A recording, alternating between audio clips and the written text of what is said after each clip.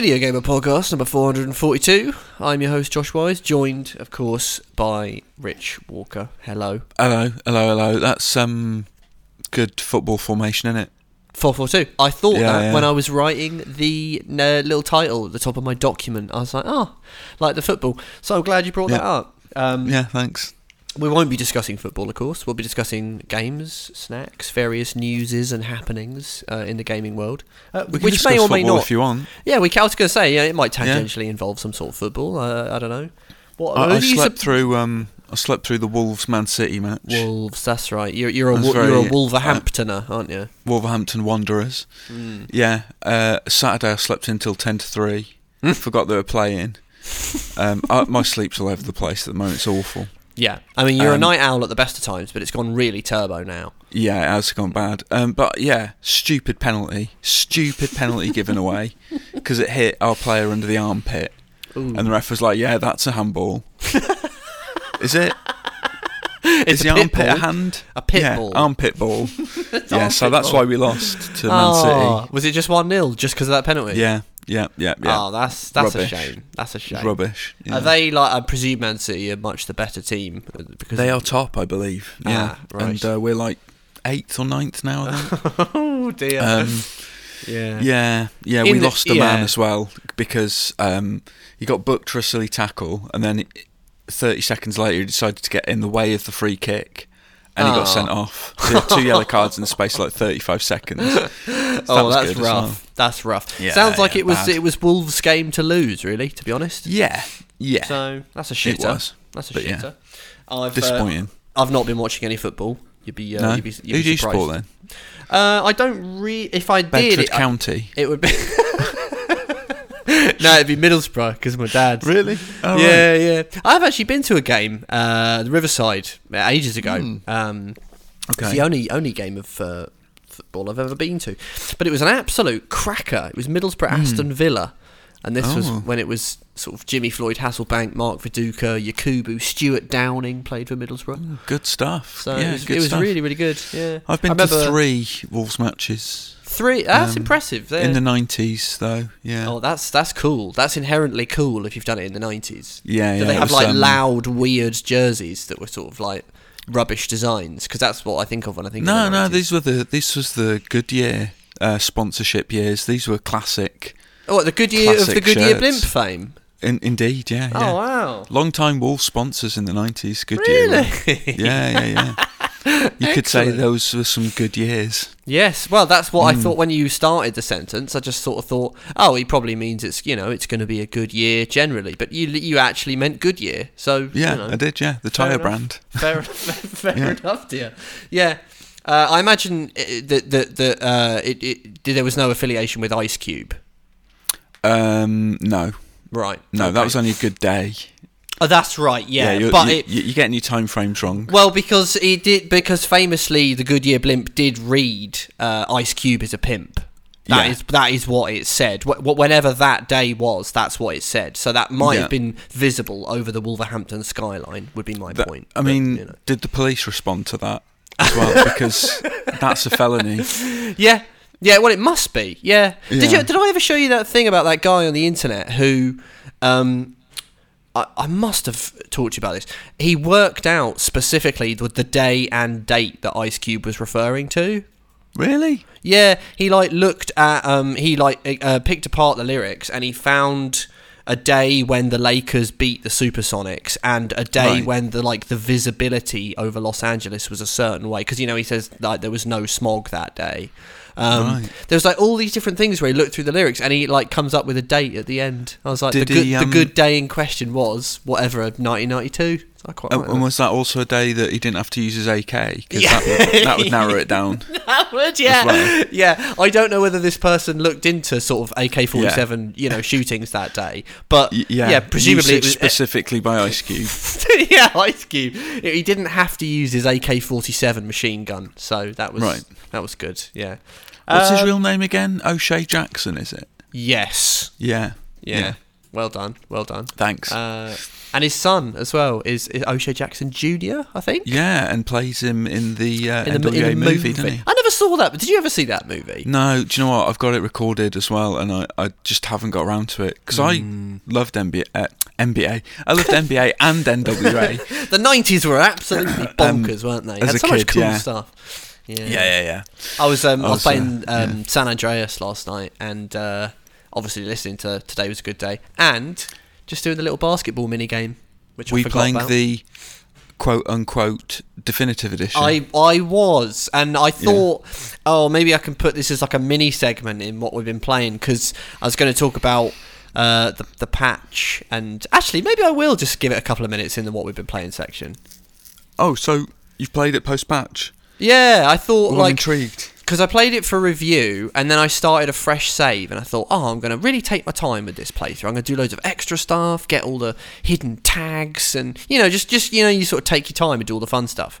And also I thought, I also kind of wonder... They fixed the rain, by the way. Oh, nice. In all 3 games? Well, I have only played, since the patches have happened.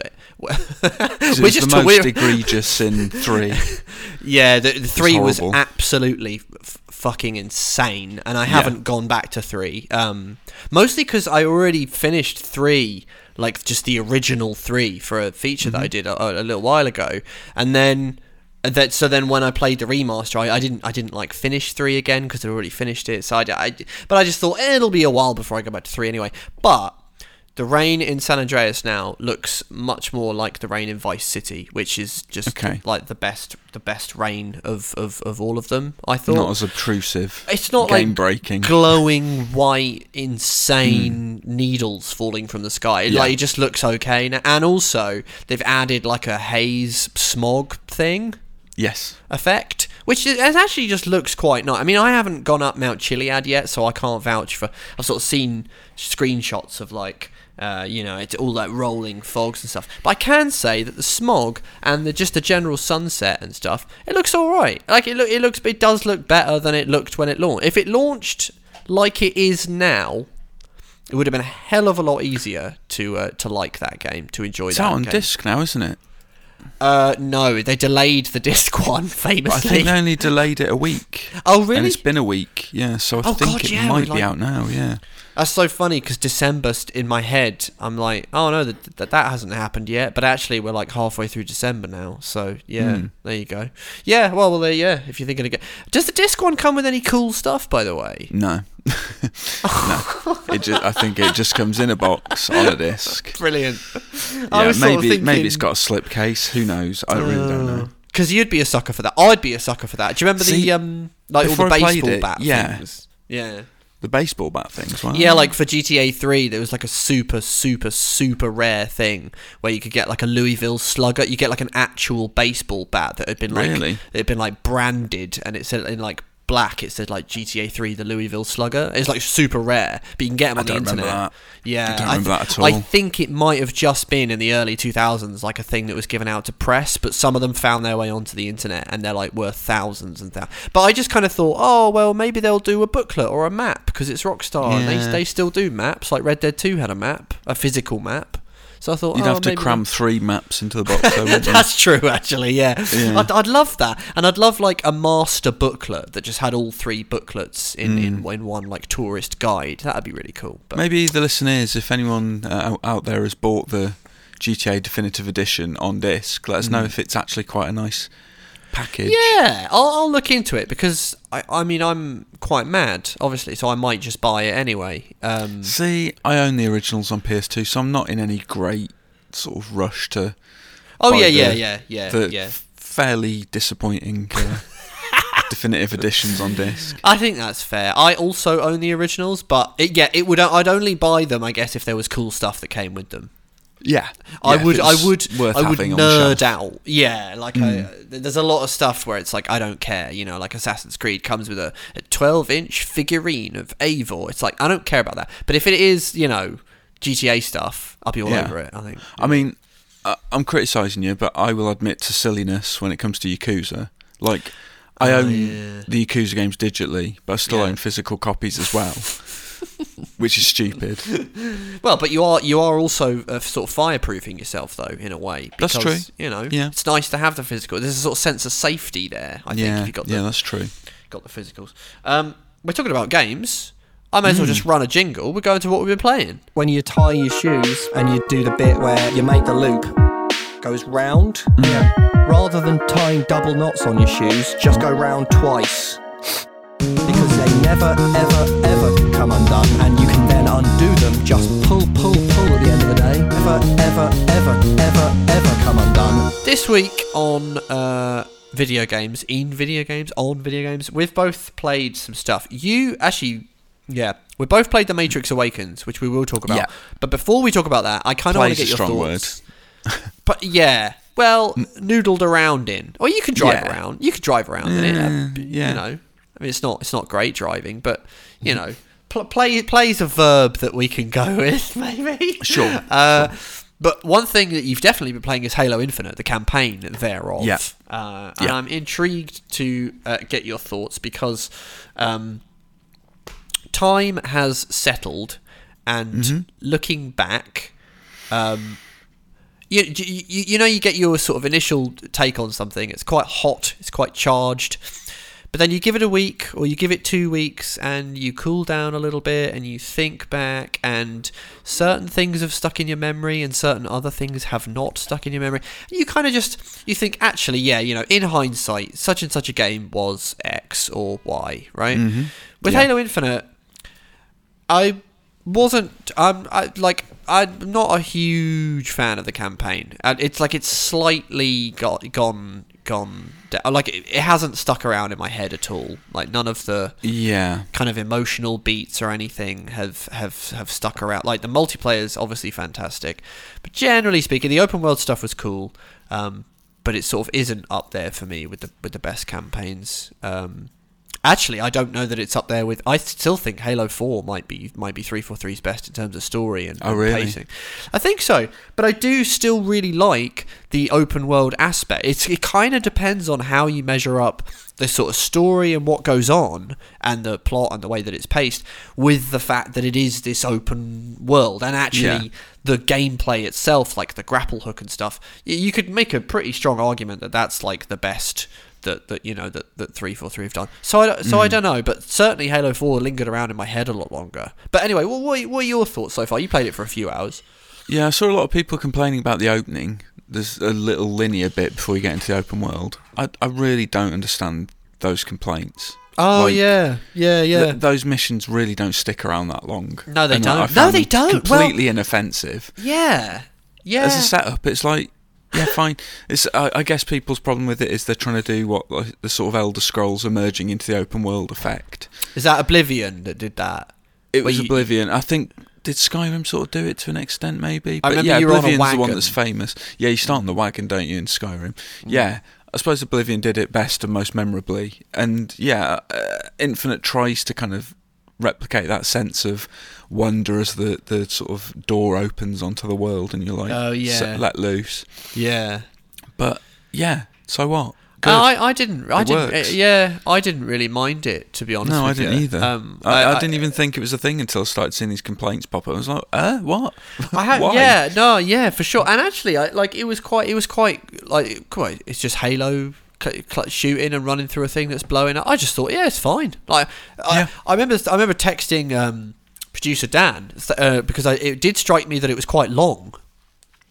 What, the intro? That's one thing I'll say for it. Yeah. I mean, however else you might think it's good or bad, but I did certainly think it was long. It was like over an hour and a half before I was in an open world. In fact, actually, it was probably over 2. I mean, it's funny, isn't it? There are intros and then there are intros. If you think of something like the bathysphere in BioShock, ultimately that's over in about 10 minutes. But Halo Infinite, the intro is it's a fairly biggie before you're out in that open world. Really didn't have a problem with it at all. I thought it was fine. Yeah. I don't mean I had a problem. I just mean in terms of length, it just notably is quite long. And like the sewers in Oblivion were not that long, right? No, they weren't. That's true. But although it got pretty boring battering rats, didn't it? Yeah.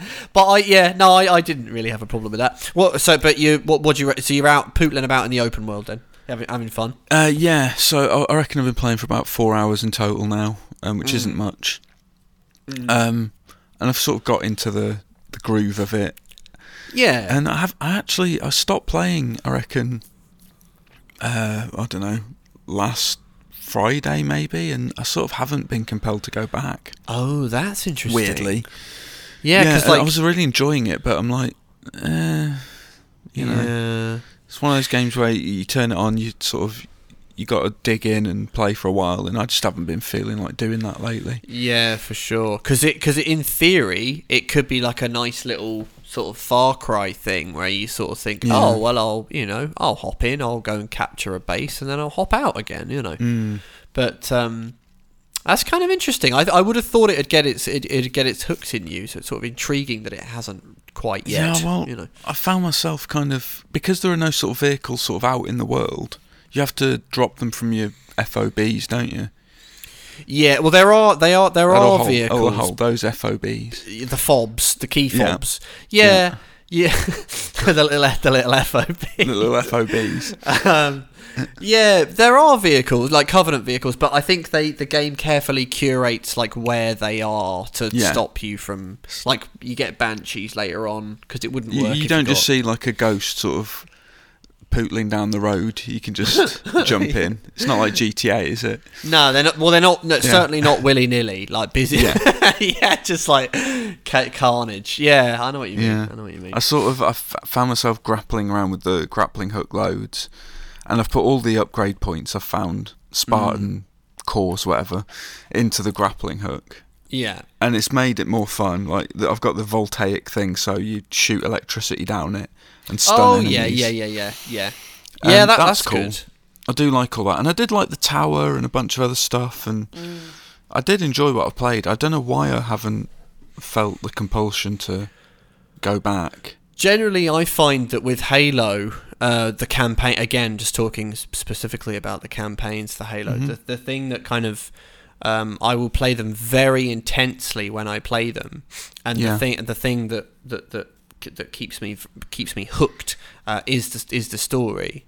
And I did find that in Infinite that's less of a driving force. On the one hand, they tell us the sort of story that is sort of fitting for an open world, which is to say, hey, this stuff is really urgent, but you go and capture a few bases though, don't worry about it. So it's a bit like, all right, well, the sort of pacing that you get in a linear shooter campaign. Weirdly, the linear shooter campaign kind of more inviting, right? Because you sort of think, I'd agree. Less of a commitment in my life. yeah, there's that. There's a lot to be said for just a linear shooter campaign. I think I prefer it. I feel like open worlds are just too prevalent. I see what they're doing. I do think it's interesting. I know that we've got everyone and their mums a bloody open world these days, and I do but that I was struck when I played Halo Infinite because I was really skeptical, and I think producer Dan was really skeptical as well, and we kind of thought, but why does Halo have to be Far Cry? You know, I just want a linear fucking thing.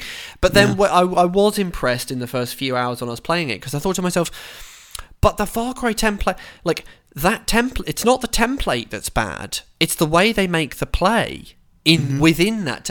And I did think it is still really fun because it is still Halo. You know, it's like, well, what happens if Halo is Far Cry? Well, it kind of makes Far Cry a little bit better because the stuff that powers it is a little bit better. But I do agree.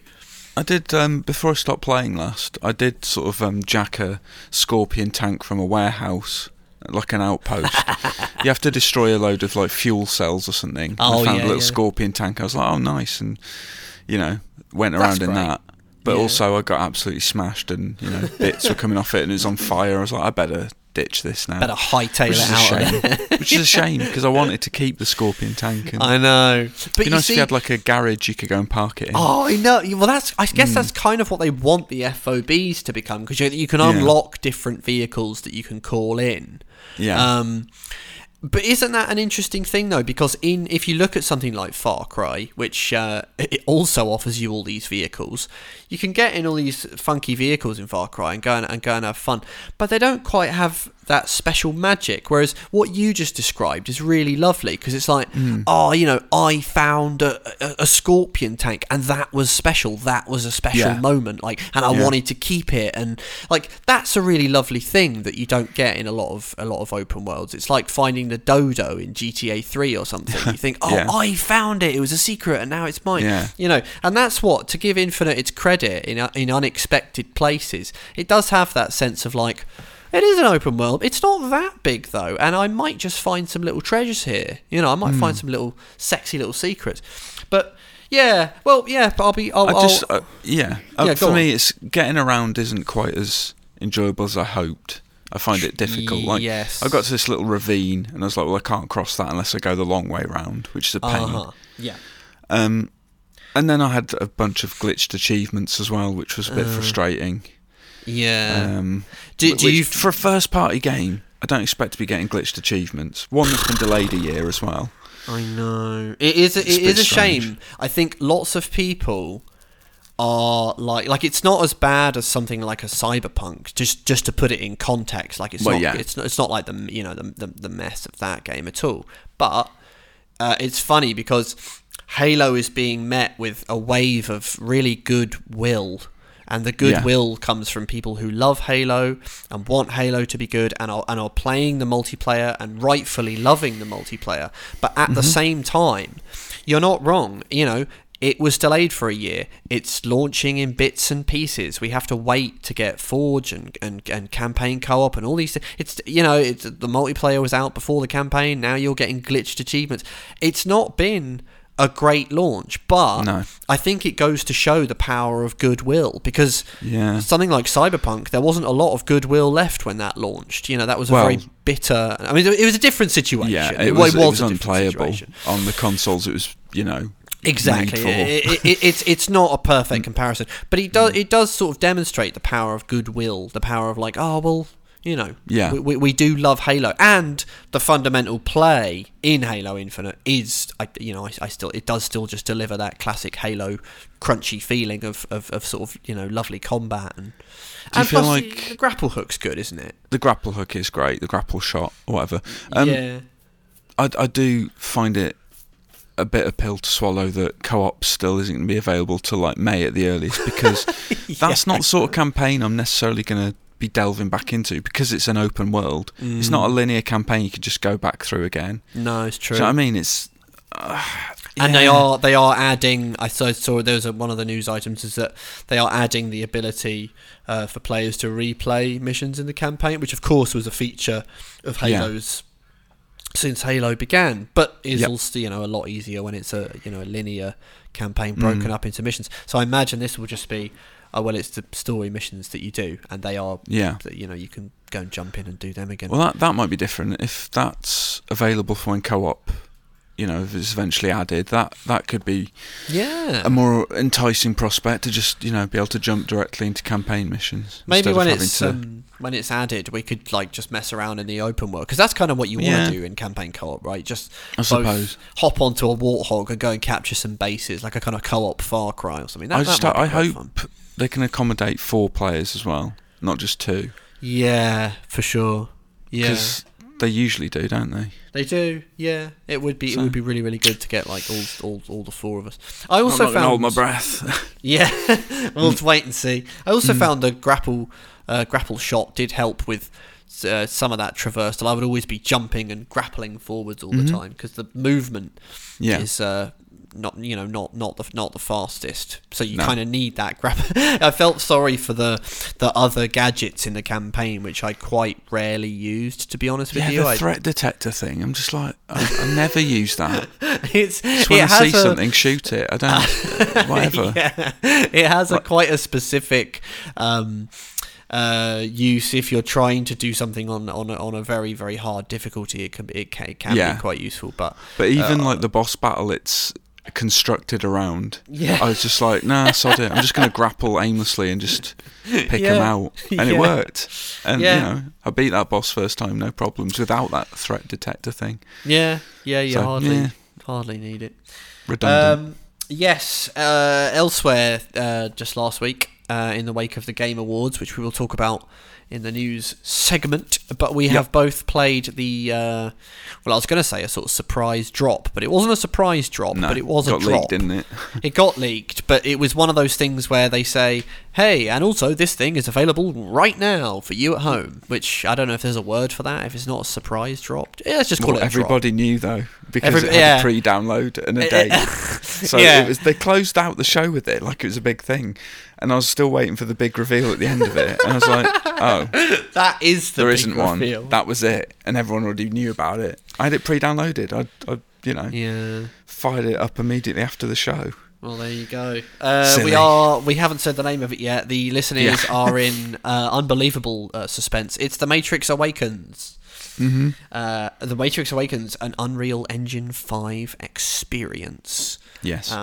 Which is a tech demo for Unreal Engine 5, which is pretty, if I do say so myself. And it gives you a few things. It gives you Keanu Reeves and Carrie-Anne Moss against a white background, like in the first movie, actually like in a couple of the movies, and they talk some technical mumbo jumbo about digital faces and achieving immortality through digital super duper graphics and such the like. And then they talk about open world. They talk for a bit, and then it cuts to a car chase. Which is very, very light on interaction, but it is interactive, and the fact that it's interactive at all is kind of amazing, because this car chase looks like a pre-rendered cutscene, and then just the idea that what you're watching is actually running in real time in front of you is kind of incredible. You aim at the tyres of pursuant cars and shoot them, and that's all you do, really. But it then, after the car chase, hands over control to your character, who I don't know if she's named. I saw one of the developers on Twitter saying it's actually it's Epic's default metahuman, but with a different haircut. So there you go. Excellent. Okay, well there you go. I'll call him Meta. A developer who used to work on the Mafia games, who I interviewed at an E3 a long time ago. Oh yeah. Yeah, he's now at Epic working on the Unreal Engine, it turns out. Didn't know that. That's cool. But yeah, so you control her, and you can explore this open world, which is a kind of... it's a city, it's a sort of chunk of city. Looks a bit like New York, but it ain't New York. I think it's called something like the Mega City or something. It's simulation or something. Sort of Chicago vibes as well, actually. And you can walk or run or get in any of the parked cars in the world and drive around, or press a button to... there's a button thing that just says fly, which I was kind of disappointed at first, because I thought that this woman was going to fly like Neo in the movies. Yeah, I thought that would it's be... kind of erroneously labelled that button, isn't it? Yeah, it's because what it means is you, the player, can drone view. You can fly. Yeah. It's like it's a you're a drone, and so you detach from her. You leave her sort of body behind, and then you can float and fly pretty fast through this world and zoom in very, very close to surfaces and just explore. And it's kind of amazing. The things that you can do, you can alter the traffic density, you can strip away the surfaces and just look at the sort of polygons underneath as they tessellate, and sort of all these different colours underneath that you can see.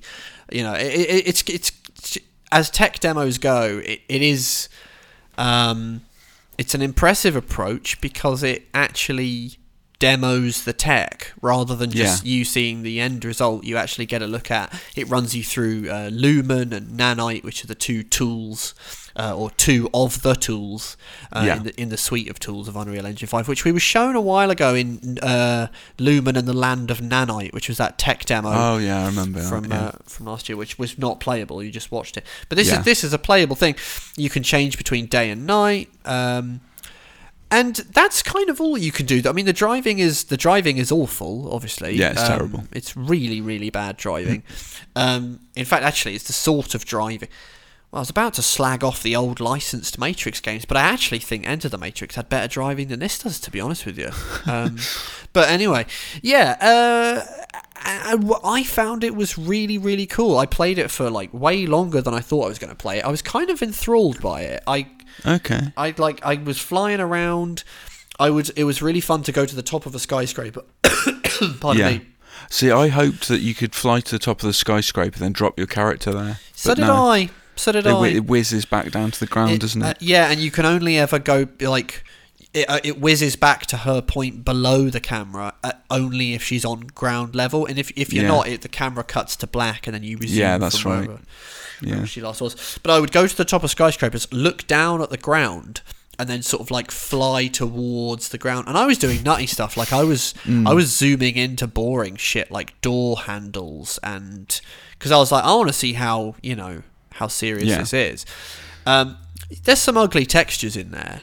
Yeah, some interiors that look a bit dodgy. The interiors don't look great, you're right, yeah. You and I, really impressed by this Unreal Engine 5 demo. I handed it to Elise. Oh, yeah. Not so impressed. She was annoyed she couldn't go into places. She's like, I can't even go in the buildings. Oh, this is rubbish. So she didn't really grasp sort of to amazing the tech was, I don't think. That's terrific, yeah. She just saw its limitations. Yeah, well, it does, to be fair to her, it does have them. It does bloody have them. Do you know what? The interiors reminded me of Spider-Man. That you swing past the buildings, and they're impressive up to a point, aren't they? Mm-hmm. But you definitely get this sense of like this is an outdoor world. Yeah, they're not meant to be scrutinised. Yeah, I think when me and Dan did a video, we saw one interior where there's a photocopier in front of the door. It's like they haven't mapped these out right, have they? They must be randomised or something, or maybe done with like a AI or something. I zoomed into like the tyre wells of a car. Wow. Some pretty ugly textures going on there. Oh, but boo. They haven't even done the tyre wells properly. This is rubbish. And like what was it? Those little things that you get. Do you know I never know what they are? What? Do you remember? Now this is mental, but it's an accurate way of describing what I mean, and it's a reference I'm sure you'll get. Do you remember at the beginning of the movie Speed? Yeah, when the bus had to keep its speed above 50. The bus had to keep its speed above 50, and if its speed dropped below... the bus that couldn't slow down, Yeah. Well, at the beginning of the movie, when all the people are in the lift, and Keanu has to tether the lift to, like, a white thing that's on the top of the building... Right. If you remember that, and then the thing like snaps and goes through the vent thing. You remember the movie Speed? I do. I don't remember that specific thing though. Like when shit's hitting the fan and the lift's been blown, he tethers it to a thing. But they're just like white like structures that you get on top of skyscraper, and I never know what they are because I'm like, well, it's not for the purpose of winching it to a lift that's just exploded. So what do these things do when it, they got what little, do they look like? Sort of like little sort of white spires with like little like mini fences around them. Maybe they're like data poles or something like that. I don't know. Maybe could be lightning conductors. I was just thinking that actually. Yeah, like a lightning conductor. Yeah, maybe. But anyway, rewatch Speed. It's been too long. Rewatch Speed and whatever Keanu ties is it a hose? Is it like a fire hose he ties it with? Anyway, are you thinking of Die Hard now? Oh God, yeah. Well, Keanu, no, it's a cable. Oh my God, cable. John, what the fuck are you doing? Anyway, well, I was hovering around one of those lightning conductor data wire spires on top of a building, and I was thinking, the graphics on this metal does look a bit rubbish, to be fair. I love that you're nitpicking. I am nitpicking. This amazing tech demo. Rubbish. But at the same time, it's a tech demo. Don't put it in front of me if I can't. I'll go mental scrutinising it. I'll go really, really tough. But. This is all useful feedback for Epic Games, isn't it? They're making a list now. Tyre wells, right. Little white things on the building, check.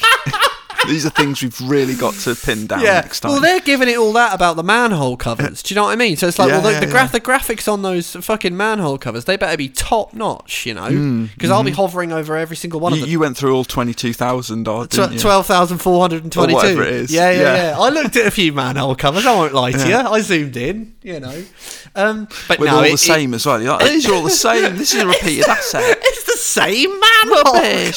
I want different manhole covers. I just become like a pest for Epic Games. Yeah. Oh, terrific. You should get their phone number and call them up. They'd like that. I was going to say I might start calling the office. Excuse me. I need to report something. They're like, oh God, it's him again. Yeah.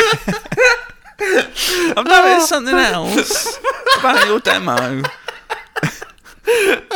And like I'll do that thing where I'll call them to see if they got my email. That always drove me nuts when I was in an office. Guy sends me an email. He walks down the hallway into my office to ask if I've got it. Did you get my email? Did you get it? I possibly. Yeah, I deliberately ignored it.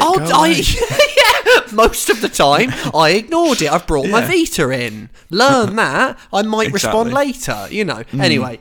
But no, it is really special, The Matrix Awakens. And actually, what's weird is, because I wrote a thing about this, it is a good tech demo, and I am excited for Unreal Engine 5, but actually, it captures The Matrix like no other game has ever done it. It doesn't have any flashy combat, it's got that car chase, which is cool, but in terms of actually giving you like the texture of The Matrix as you see it in those movies, like the air has that green tint, and the world is like oddly sterile, and the pedestrians, you do look around this thing, and as I was playing it, I was thinking, well, I wasn't thinking about Unreal Engine 5, to be honest, and in the end, hey, maybe that's praise for Unreal Engine 5. The most impressive stuff's the stuff we stop thinking about after a little while because it's so good.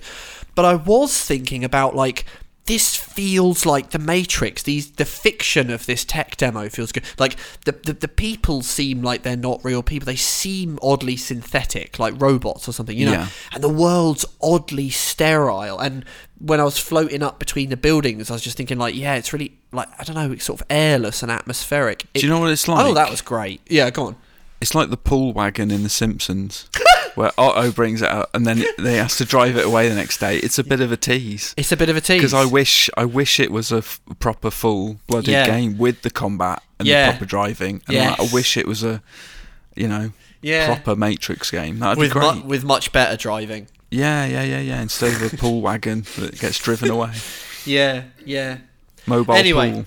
Yeah. So that's The Matrix Awakens, an Unreal Engine 5 experience. You can download it now on your PS5, your Xbox Series, and have a jolly old time. It's free, and it might excite you for the upcoming movie.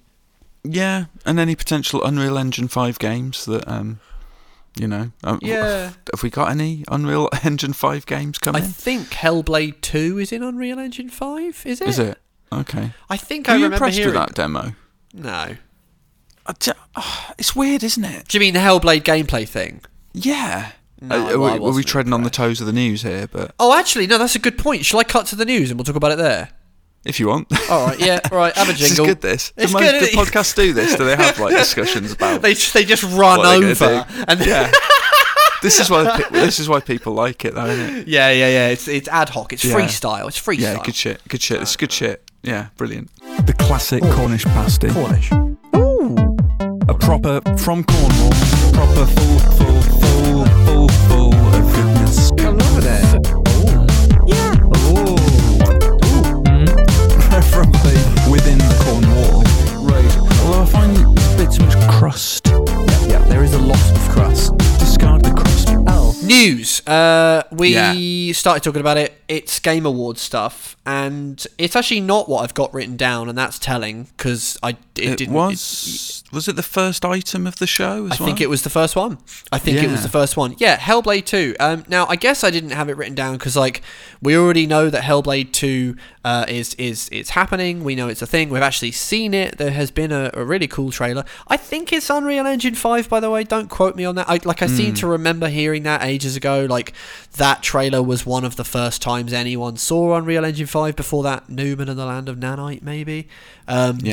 Anyway, no, I looked at the Hellblade 2 thing. Yeah, it doesn't excite me. It looks... I thought it looked better in that first teaser. Yeah, so did I.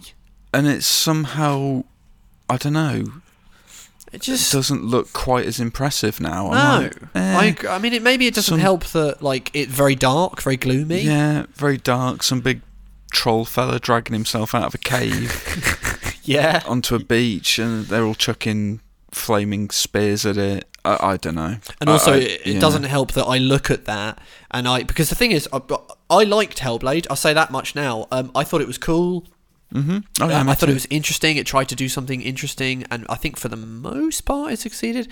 But it was also quite rote. Its combat was very, very simplistic and was quite repetitive after a time. Reminded me a little bit of a Plague Tale, not in its combat, obviously, because that game didn't really have combat per se, but it was that kind of game, that sort of like beautiful to look at, quite slim when it comes to actual sort of mechanics. But I was looking at this Hellblade 2 thing, and I was thinking, like, the thing where they toss the spear, it looks very scripted, and those things which, like, they're kind of cutscenes, but they're sort of interactive. You're running away, but every now and again she stops, and you have to aim the spear and throw it. I just sort of, do you know what? It reminded me of the car chase in The Matrix Awakens, where it's just like, this is kind of, it is game. I can't say it's not gameplay because it is being rendered right in front of me, like it is. But I don't know.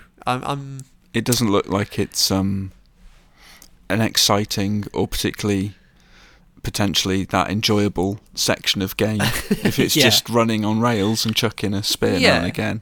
Yeah, for sure. Yeah, an interactive cutscene. And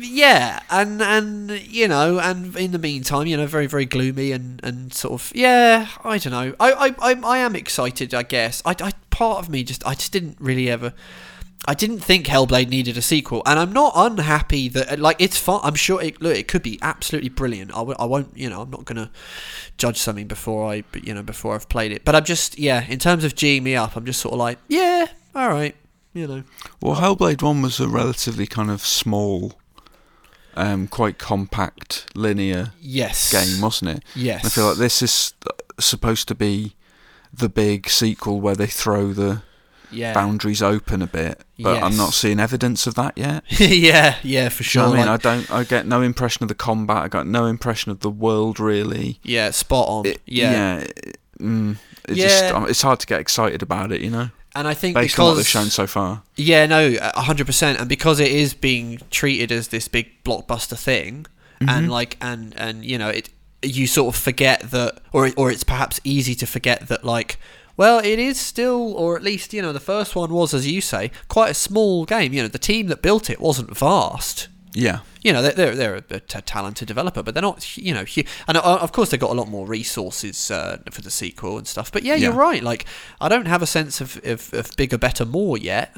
That's what's interesting. I just have a sense of, more, but not bigger or better, or who knows? We'll see. I want to see like a sort of gameplay deep dive. Show me sort of the intricacies of the combat. Tell me like how you've improved it and made it more fleshed out. Yeah, and as you say, a bit of the world as well. I'd like to sort of see, like, if it's, because she seems to be leading some sort of invasion. So it's like, is it going to be like I wonder if they'll go open world. I hope they don't go open world, I have to say. Yeah, I hope they don't. Yeah. Maybe if it sort of was that God of War middle ground. Oh yeah, that'd be all right. Yes, or actually, that's a good comparison. If it's something like that, you go and venture to that area, and then there's a sort of linear sequence in that area. That'd be nice. Elsewhere, and probably the other. Well, there's sort of two really big things, and one of them's Alan Wake 2. Oh yeah. Which was announced at the Game Awards, which Alan has long hair. Yep. And he also has a little lamp that he's holding, that he's clutching. And it showed us some nice scenes of the woods in Bright Falls Forest. And then also the town.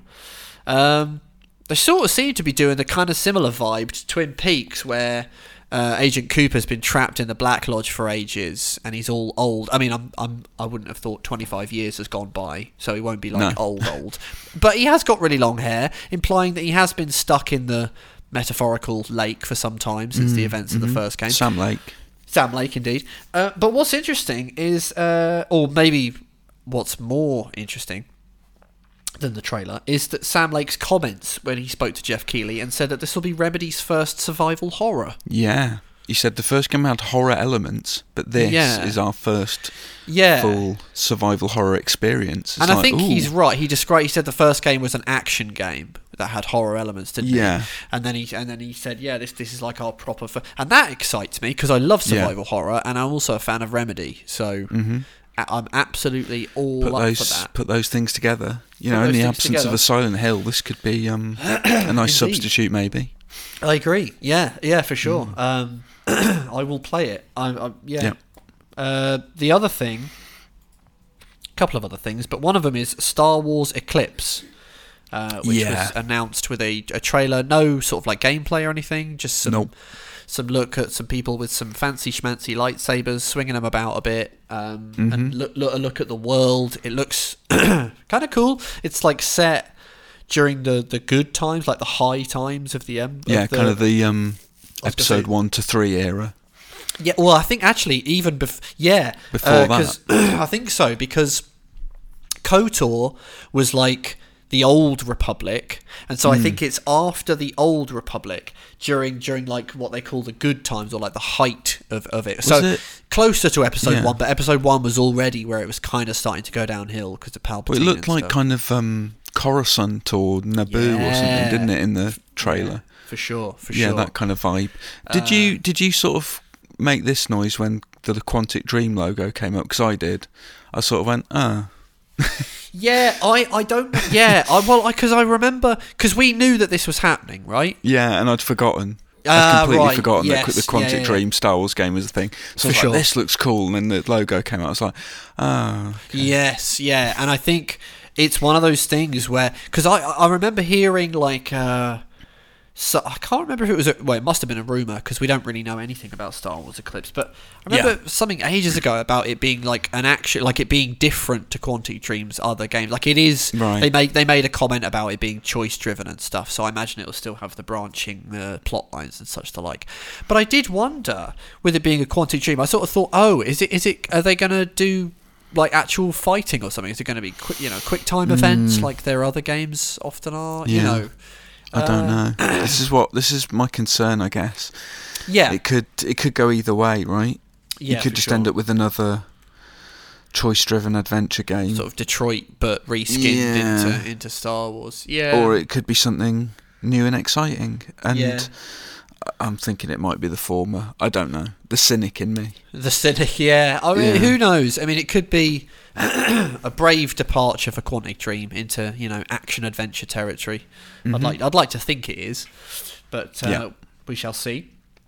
The other two bits of intriguing news, the one that probably made me sit up the most, I think, in all of the Game Awards, is Slitterhead. Yeah, what the hell? This is not what I was expecting. No, nor me, man. And so this is the new horror game from Bokeh Game Studio, which we've been looking at for some time.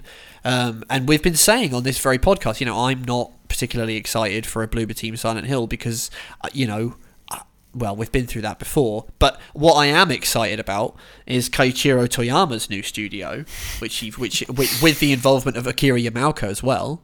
Yeah. Is this what you wanted, though, Josh? Well, I don't know. It looks completely mad. Doesn't it look off the wall? But I mean, bonkers. Because I was getting Ghostwire Tokyo vibes.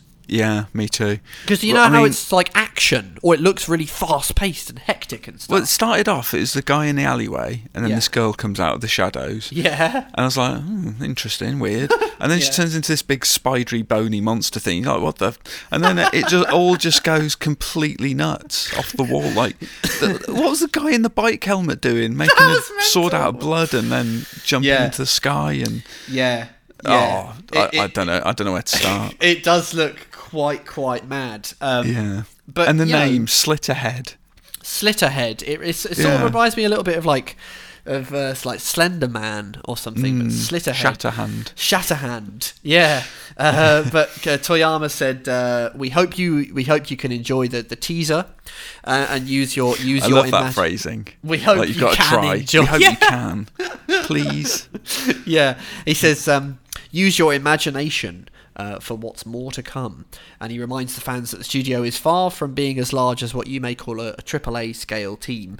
So it may be a while before we see any more of Slitterhead. But you know, I love those guys. They're smart guys. Toyama's been involved in some incredible games over the years. They're a talented outfit. They seem to me like a collection of exciting misfits, like Yamaoka, the art director, Keiichiro Toyama.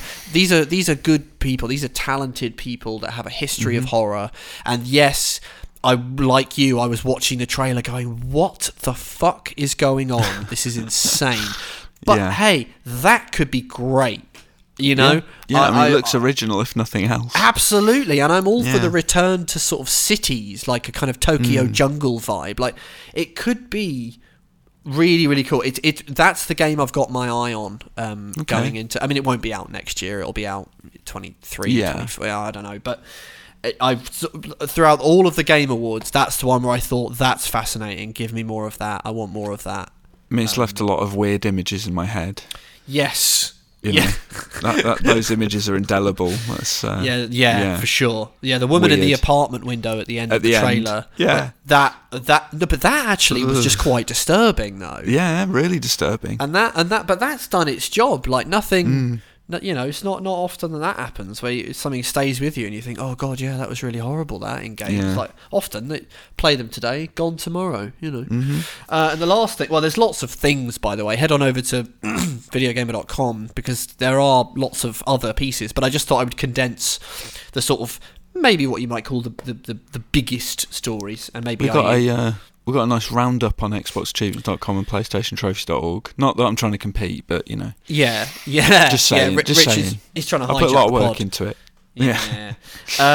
And also the sort of last one, I guess, is Wonder Woman. Which is a single-player open-world action adventure. And it's going to use the Nemesis system. And it'll use the Nemesis Shadow system. of Mordor, but with Wonder Woman. Yeah. So how do you feel about that? I'm struggling to visualise it. That's a bit weird, isn't it? Yeah. A modern human world, apparently, that's an open world, and Diana will be fighting to unite her Amazon family. Who's she fighting, though?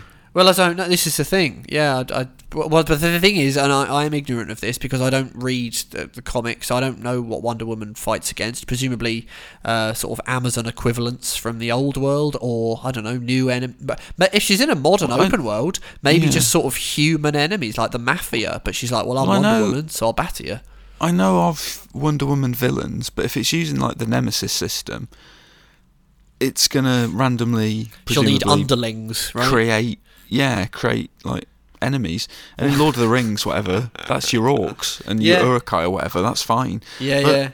In Wonder Woman's world, what's the equivalent? I know, it's weird, isn't it? Maybe they'll just... What would you do if it was just exactly the same, but they just brought the orcs over? They just chucked in orcs. They just chucked in a load of orcs. They're like, orcs. Well, there's They're orcs. part of Wonder Woman now. Yeah, they're in Wonder Woman. Calm down. Yeah, maybe it'll just be, I don't know, like you say, just besuited mafia crime fellas. Yeah, she could be in... Where's she based, by the way? Because obviously they don't need her in Metropolis, because Superman's going willy-nilly over there, so... Well, she is in Metropolis, though, isn't she? Is she? Unless it's set in Themyscira. Is that where Wonder Woman is like traditionally? I don't know if I said that right. I think you probably. Let's just say that you definitely did. Sure. What about the TV show from the 70s? Was that set in Metropolis then? I don't know. Yeah, presumably. Huh? That's where she.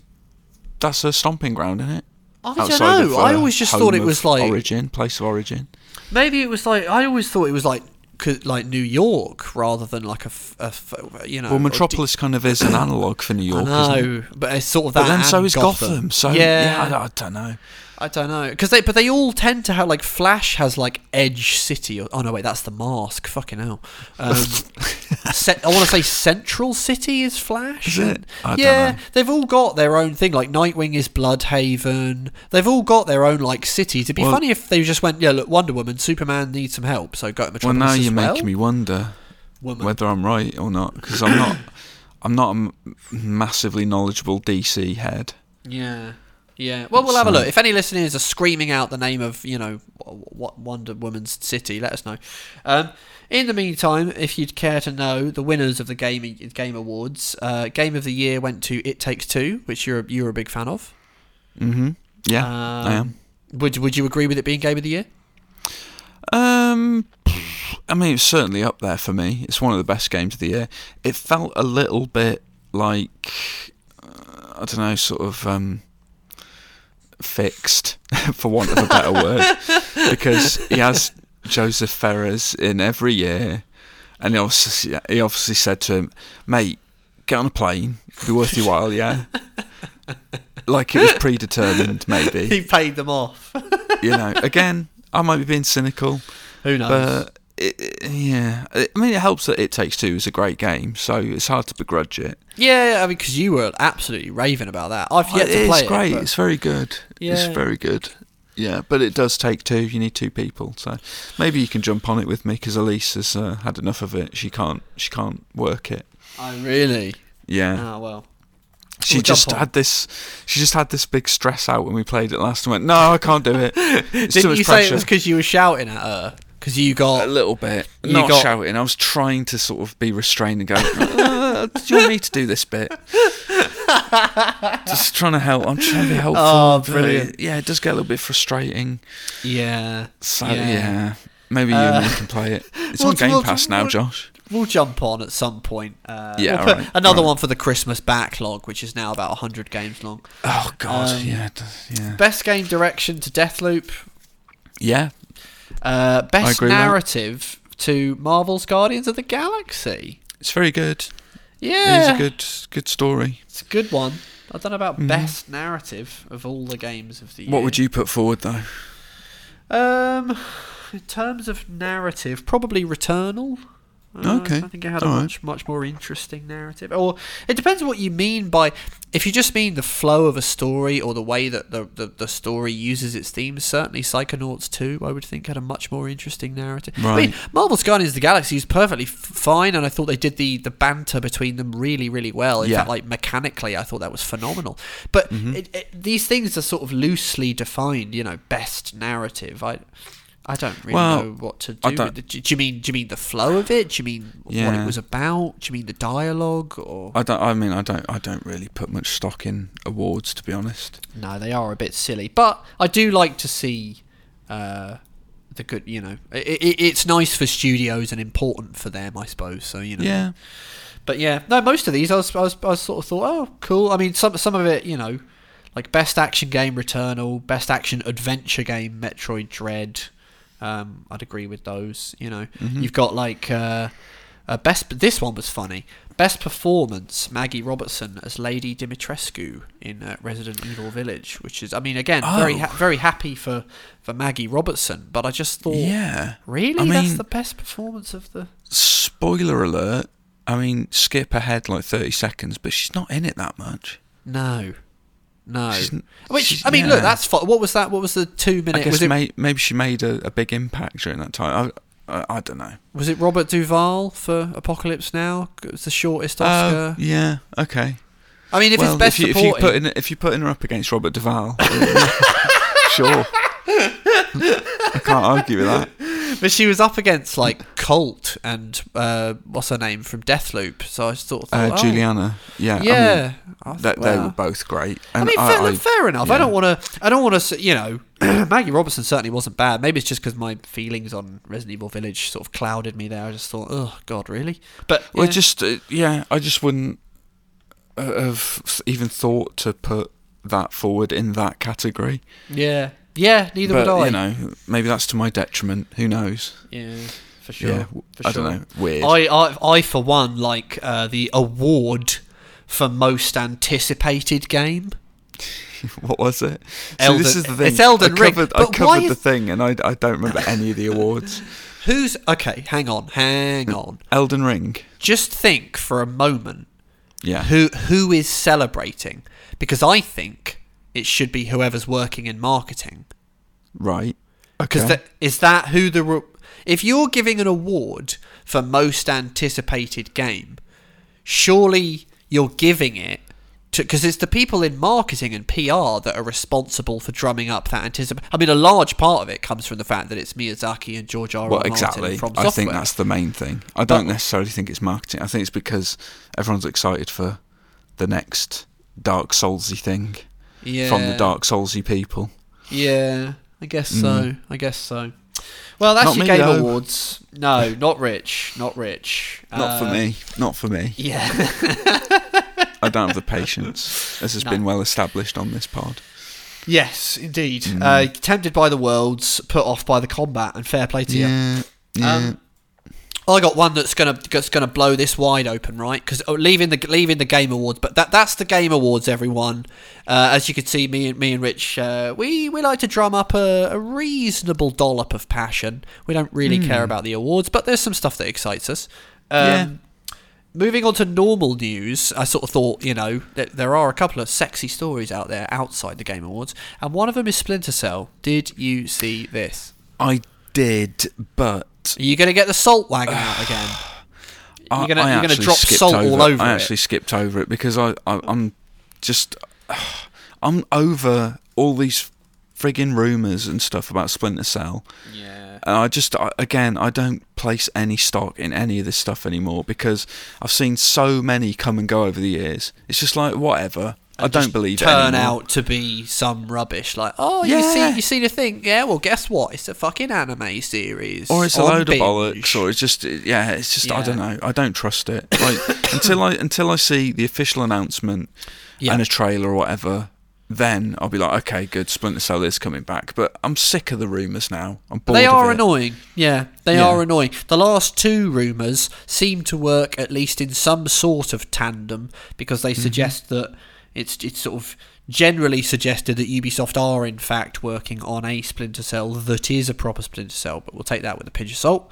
And the latest rumour, which comes from Tom Henderson, who apparently previously shared a number of details about Battlefield 2042 ahead of its announcement, and has been an established leaker. He referred to the Splinter Cell as being, quote, in early development. And he says that it will be, quote, an open world of sorts. And he cites a few anonymous quotes, presumably from people who are close to the project. And they have compared the new Splinter Cell project to a stealthier version of Assassin's Creed, or similar to Halo Infinite's new open world approach. See, that doesn't fill me with confidence either that it's going open world. Even if it's, a small open world, it's like you're missing the point of why people like Splinter Cell. Yeah, well, do you remember this was what was happening with Conviction? Yeah.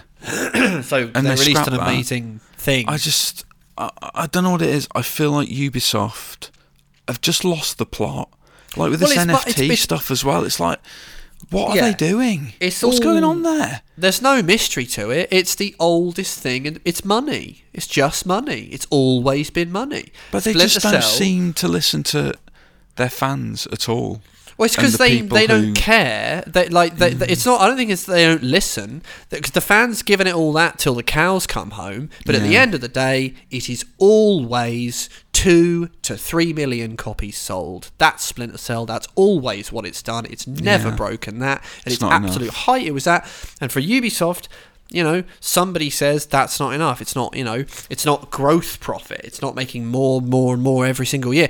And what was interesting with Conviction is that when that game was first shown off, it was the one where Sam Fisher was wearing a hoodie and he had like long hair, and he was in an open world environment. There was that video that released of him in an open world environment, and he had the little phone thing in his hand. That just turned into Watch Dogs, which is funny because and Conviction was a tight linear action thriller game that was actually quite a good game. If it had something like, if it was called The Bourne Legacy or something, it would be quite a good game. But as it happened, it wasn't. But what's interesting is, when they don't really think they've got that much to lose, they're really good at spinning things off into new IPs. It's only when they have things to lose that they don't do it. For instance, Assassin's Creed, which I'll get onto in a moment, is simply not Assassin's Creed anymore. I don't care what anyone says, but they are terrified of spinning it out into a new name because Assassin's Creed is worth lots of money.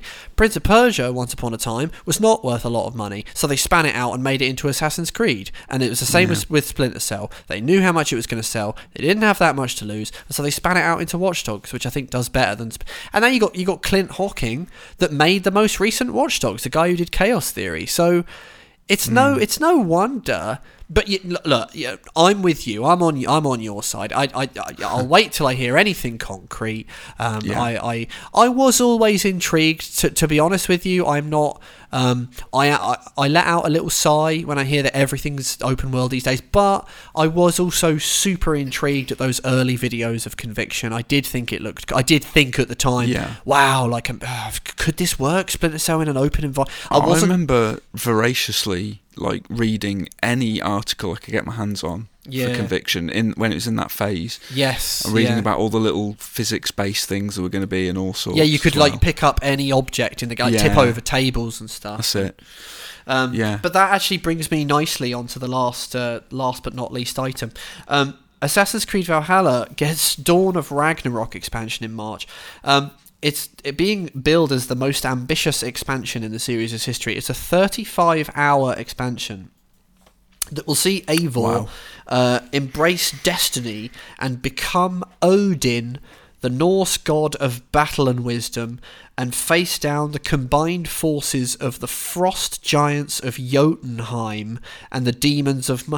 Does anyone remember Assassin's Creed? What's going on? What are you talking about? What on earth are you talking? Come up with a new name. It isn't. Oh, Jesus. It's not. Yeah, it's not Assassin's Creed, is it? And I know people liked Odyssey. I know they liked it, and fair play to them. I don't think the people that liked Odyssey would mind terribly if it was just called something else.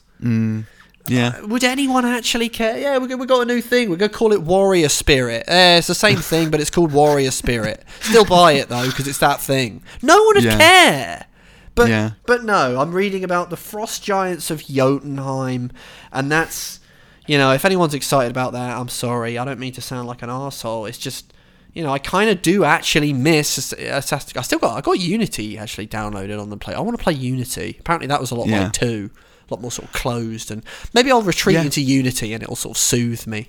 I haven't played Unity since it was fixed. I reviewed it and it was an absolute car crash. It was like a right state when it launched. Yeah, so that was the first Assassin's Creed I really slagged off. I still gave it quite a high score in retrospect. This is when we were treating 7 as the average. Yeah, and I gave it 75, which man. Yeah. Silly boy. If any listeners are out there and they're loving this thing and they are really looking forward to this Frost Giants and stuff, if they're loving that, right, send me an email, send me a ramble, pop an email to me, podcast@videogamer.com, right? Tell me what, why you're, and fair play, I'm not gonna, tell me why you're excited and that, but then also let me know if you'd actually mind if they just made it a different name. And then actually just offered Assassin's Creed to the people who remember Assassin's Creed for being what it was. Would you mind that? Because I don't think anyone would. Anyway, I'm going to put that out there. It's about time for the quiz because we're getting juiced. Well, I'm getting juiced. I'm getting amped. You're getting angry, aren't you? You're getting wound up. So sometimes things do. Sometimes things get me. On these, and it's often. I tell you what, it's often Ubisoft. I've noticed that recently. They get your goat. They get my goat. I have a lovely jingle, and let's see if we can summon Matt from upstairs. Okay, all right. Well, are you guys ready? I personify a place. It's a video game setting. Do we need the rules at this point? I read out a number of clues as this personified setting. You say stop if at any point you have inklings and rumblings of ideas, and then you say what that place is. If you say it and it's the right place, you win. Stop.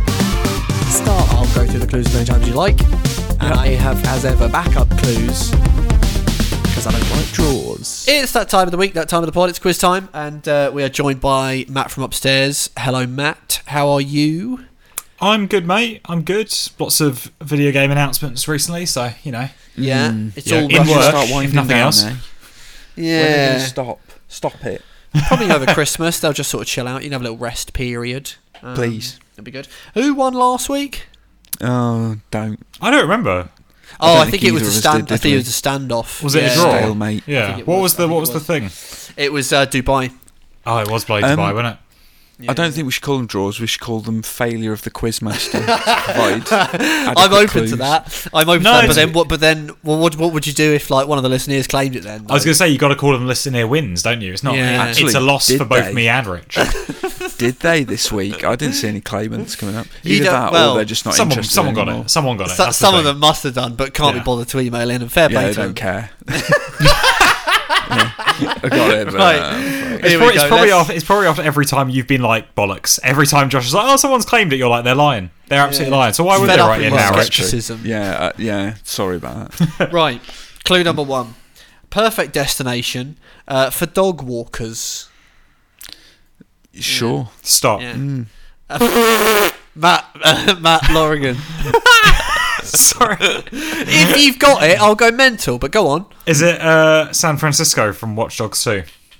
No, incorrect. Oh, I sort of wanted you to get it as well, but no, it's not. That's good though. That is good. Clue number 2. First appearance in a video game was in 2000. Oh, 2000. bloody Yeah. hell. Bit different, bit weird. Total of 4 video games as well overall. Right. Yeah, that's my theory out the window. Most recent appearance in a video game, 2019. Huh. Okay. 2000's a weird year. What's that? Clue number 3. Given my setting, it's ironic that there aren't any delicious cookies in any of my games. Wait, what? Yeah, I don't know. Clue number 4. Sesame Street. Sesame Cookie Street. Monster. Oh yeah, the Cookie Monster. Yeah, well, I should say, given. Well, I won't go over that. I'll add some spice later. Clue number 4. I was a setting for 3 films, as well. One of them much more successful than the other 2. Oh my god, this has completely thrown me. Stop. Rich Walker. Is it The Matrix from The Matrix? Incorrect. Because I know you're on a Matrix tip. He is, yeah. I do love a bit of Matrix. So far, it sort of fits. No, it doesn't. What's no, the it cookie doesn't. thing? Is that a thing? Sort of, kind Well, of. doesn't the Oracle give him some cookies? She does. Yeah. Yeah. Oh wait, maybe it is the Matrix. Maybe you just got the wrong game, Rich. Clue number 5. Remember to bring a digital camcorder. And remember to also shake it around loads while you're filming. Stop. Rich Walker. Is it the forest from Blair Witch? What's it called? That forest. And this week's winner is Forgot Rich Walker. I just wrote Forest, but I would Did you? also I accept forgot the name of the forest. Black Hills Forest. That's the one. Black But, Hills Forest. I wrote Black Hills Forest / The Woods / Forest. But you get extra nerd points if you got Black Hills, but you didn't get Black Hills. I've written that review and I wrote Black Hills a million times. I knew it was Black Hills. I just didn't have the recall. Well, lucky for you. Yeah. Well done. Yeah, what gave it away? The Nice. camcorder thing. Yeah, that totally. Yeah, shake about the camera. I mean, yeah. Perfect destination for dog walkers. Yeah, because yeah. of course Blair Witch, and you know, I don't know why they don't. It's a smart plan. Dogs always know when supernatural stuff's going on. Yeah, they and do. so do Start cats barking as well. beforehand, don't they? Yeah, they're barking, and they'll probably help you out in combat as well. They're Can I smart. just say, there's no such thing as a supernatural. So Well, As a all what? right. In media, you know, dogs are In always media, cocking yeah, on. yeah, yeah, But- yeah. You're a big old skeptic, Rich. And also, I'm not skeptical. I'm pretty sure. and In fact, I'm 100% sure. the spice for that was perfect destination for tree lovers. I didn't add that in yet, but you know, it's a forest, so that makes sense. First appearance in video game 2000, the weird trilogy of Blair Witch games no one remembers. Blair Witch Volume 1, 2 and 3. Volume 1, Oh, Rustin okay. Parr. Volume 2, The Legend of Coffin Rock. And Blair Witch Volume 3, The Ellie Kedwood Tale. I've Were they never PC games? heard of them. Yeah, they were PC games, and Yeah. they came out Ah, just there in the you go. wake of the movies. And I was actually, gonna say. they were quite freaky. Someone installed one on the computers at school, but we'll get to that in a minute. Actually, no, we won't. I'll just leave that there. Yeah, I was Go going to say, on from let's not expand upon that. there. Clue number 3. Given my setting, it's ironic. Maryland cookies. I thought you were doing something with Black Forest, and I was like, that's cake, mate. What are you talking Black about? Forest gatto. Yeah. I love a gatto. I was like, he's got that absolutely messed up. Yeah, given yeah. my setting, it's ironic that there aren't any delicious cookies. Yeah, so that's good, that. Burkittsville, Maryland, isn't it? And Sure. also 3 movies. Again, another thing people don't. Book of Shadows: Blair Witch 2, Yeah, and remember that 2016's Blair Witch. Oh yeah. Oh, they redid it, didn't they? Yeah. It was weird. It wasn't a redo. No, it wasn't. It was a sequel that acknowledged they The went original after people, the footage right? of the original thing, which is also what Book of Shadows did. It was sort of seen as a meta film even then. And yeah, the last one is some of the people that built me might be involved in the revival of a beloved franchise, Silent Hill, Bloober Team 2019. Word on Rich Walker, back on top. Thank you. How'd you feel? Thank you. Yeah, I feel good. Elated. Yeah, Sweet. You can't tell it though, Rich. I mean, no, your voice is I'm really unchanged. You're unmoved.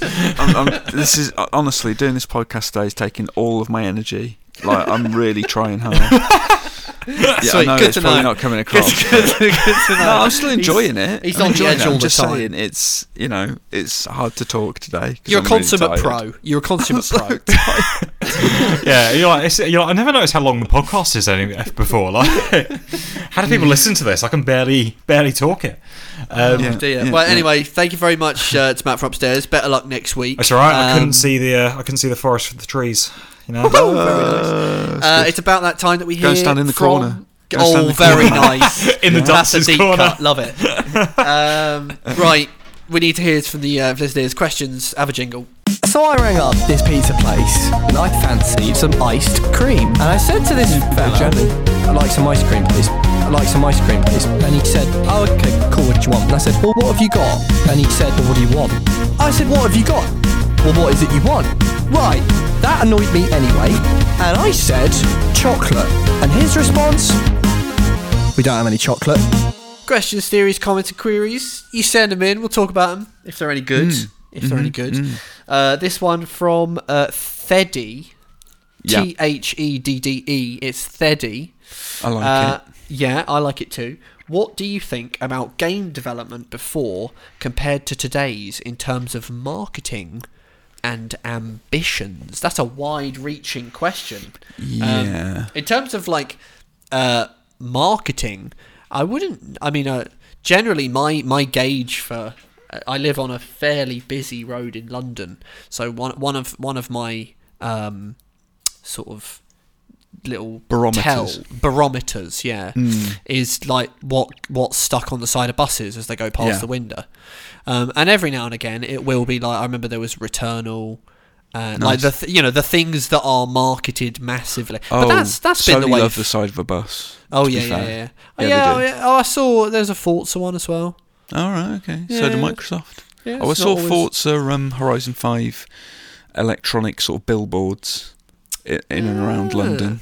But that's always been the case, though, right? roadsides. Going back to the bloody 90s and that, like that sense of marketing. I mean, in terms of how the marketing spend for things these days, I guess has probably increased because gaming as an industry has increased both in its profits and in the amount it spends on actually making the games. So aside from everything generally ramping upwards, I guess one of the things in terms of when he sort of talks about ambition and marketing, which I guess might tie in as well to the advent of digital shop fronts, is what we talk about on the podcast a fair bit, which is I wouldn't say the loss of the AA, but the kind of the transforming of what was the old AA games like Stuntman, that would come out, or the infrequency with which we get them, sort of would it be like Driver, Parallel Lines? Old companies like Atari used to put out a nice little AA, but that now is the realm of companies like publishers like Focus Home Interactive, and there'll be games like A Plague Tale: Innocence, where it looks very, very pretty indeed. It's not what you'd call AAA, and actually I think Plague Tale did get a physical release. It did, it did. Also, they're called Focus Entertainment now. Oh, are they? Yeah, they changed their name. I like the old name, but that's a shame. But there you go. Focus Entertainment. Yeah, so it's more like that AA thing, and I suppose we get things like that Terminator game that I probably talk about on the podcast more than I should, which I still haven't played, but I kind of want to. What was that called? Don't you have it? I've got it. Yeah. Was that Retribution? Terminator Resistance. Resistance. Yeah. That sort of felt like an old school So like those things still do happen. They might only see a release on a digital shop front, or they might get a cheap box release. But generally, And I guess we get like the stratospheric AAA games and the tiny sort of beloved indie games, which is a thing that's been going since like the Xbox 360, since the Xbox Live Arcade, really. That would be the big marker in how it's changed from. It depends how far back the question's going.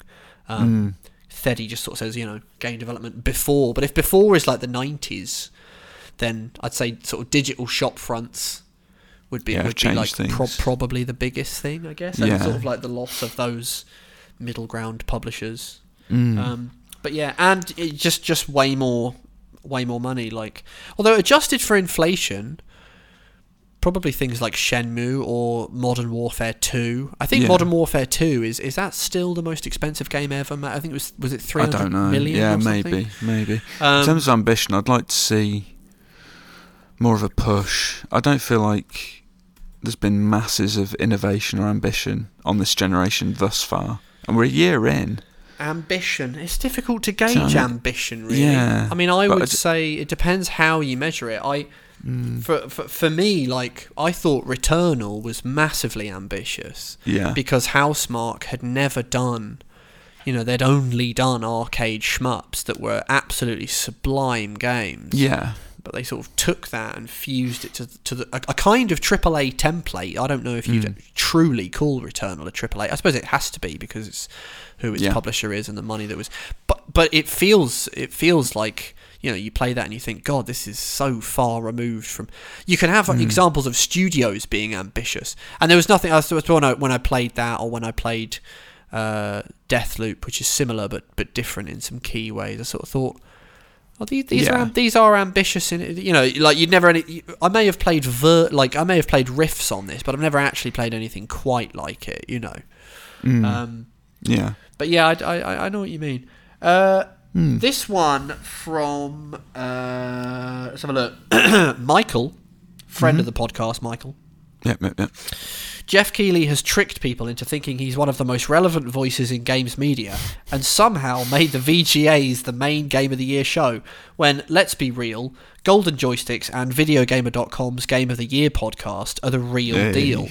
Very nice, very nice. How can Jeff's reign of terror be ended?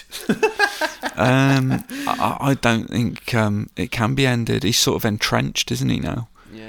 Yeah. He's woven himself into the fabric. There's no escaping until, he pops his clogs, and then he's going to take over.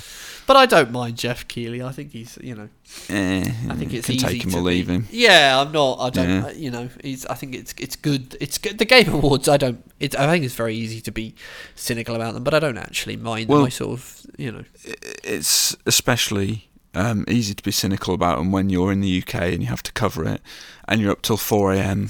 covering it. That doesn't make it particularly inviting. Or no, that's not really the Game Awards' fault. But no, it's not.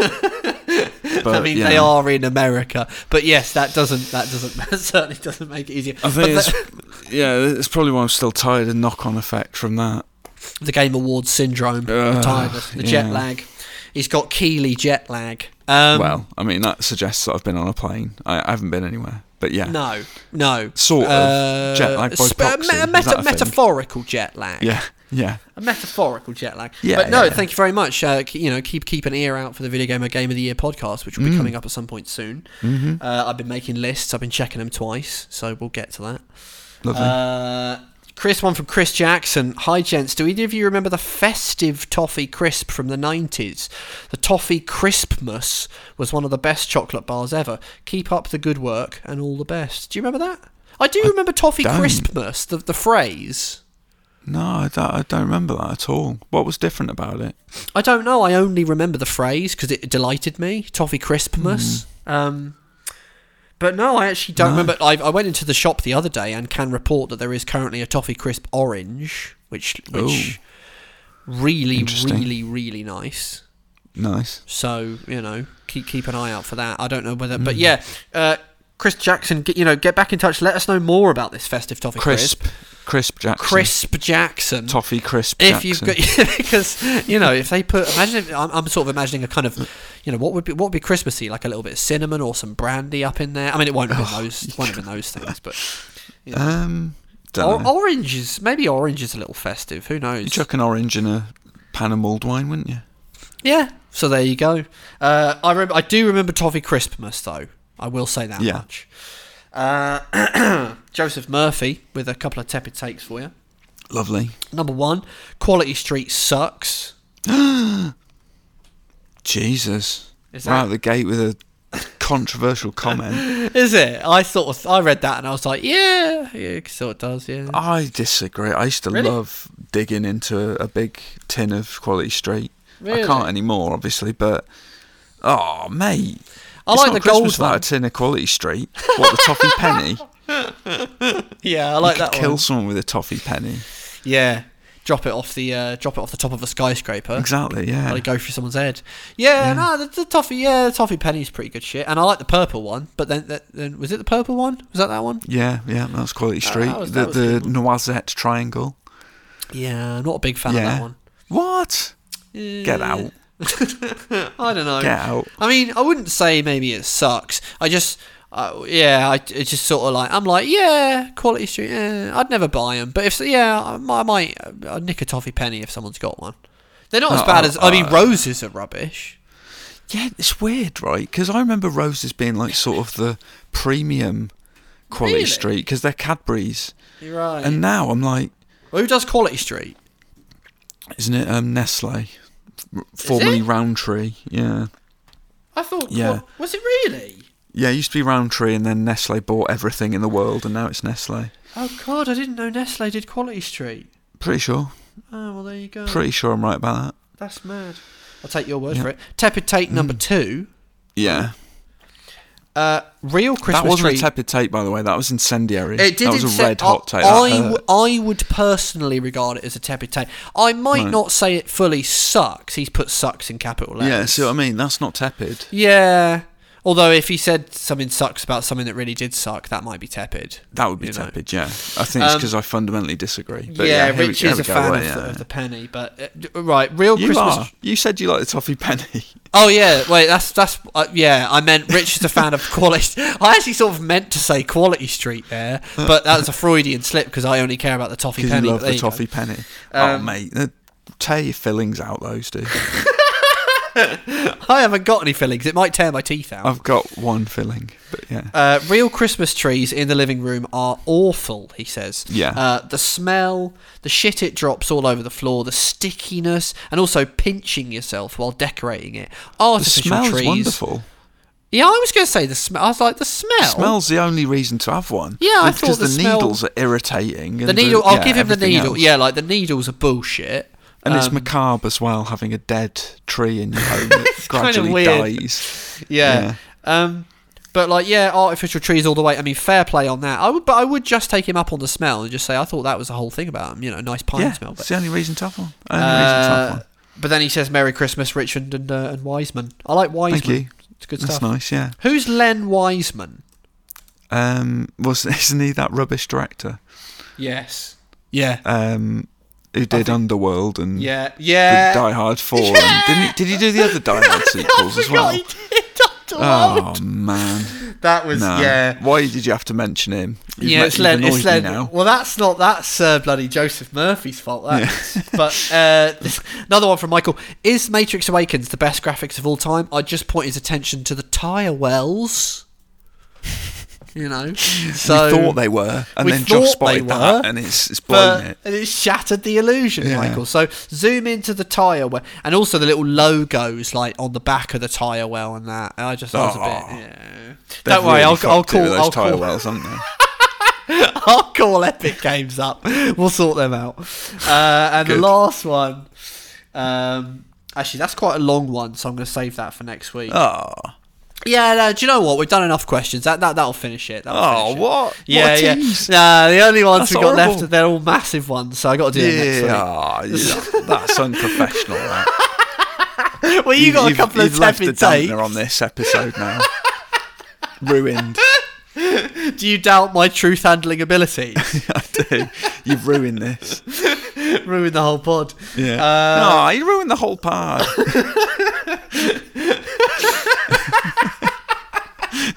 Oh Christ! Right, sorry about that, everyone. Dear. Right, thanks to Adam Cook, Andy B, Callum Ahern for the stings. Yeah. Thank you to the listeners for the questions and the theories and the comments and the queries. Podcast at video and the Tepid Takes. Podcast at videogamer.com with the email. Send in your rambles. Head over to videogamer.com for all your gaming needs. Xboxachievements.com, PlayStationTrophies.org as well. Yeah, Sometimes, lovely. quite sexy sister sites. Aren't they? Yeah, I mean, I think so. I'm biased, but sexily designed. Yeah, as is Video Gamer, by the way. Yeah. What else? Twitter. Don't go on Snapchat. Don't go on Instagram. Pop on Twitter at RichieW82. Let him know if you've noticed the tyre wells in The Matrix Awakens as well. Yeah. He wants to hear about it. He's excited. Do please. At Joshy Wise, at VideoGamer.com if you want to tweet us with your questions as well, which indeed you can. And that would just about do us for this week, sadly.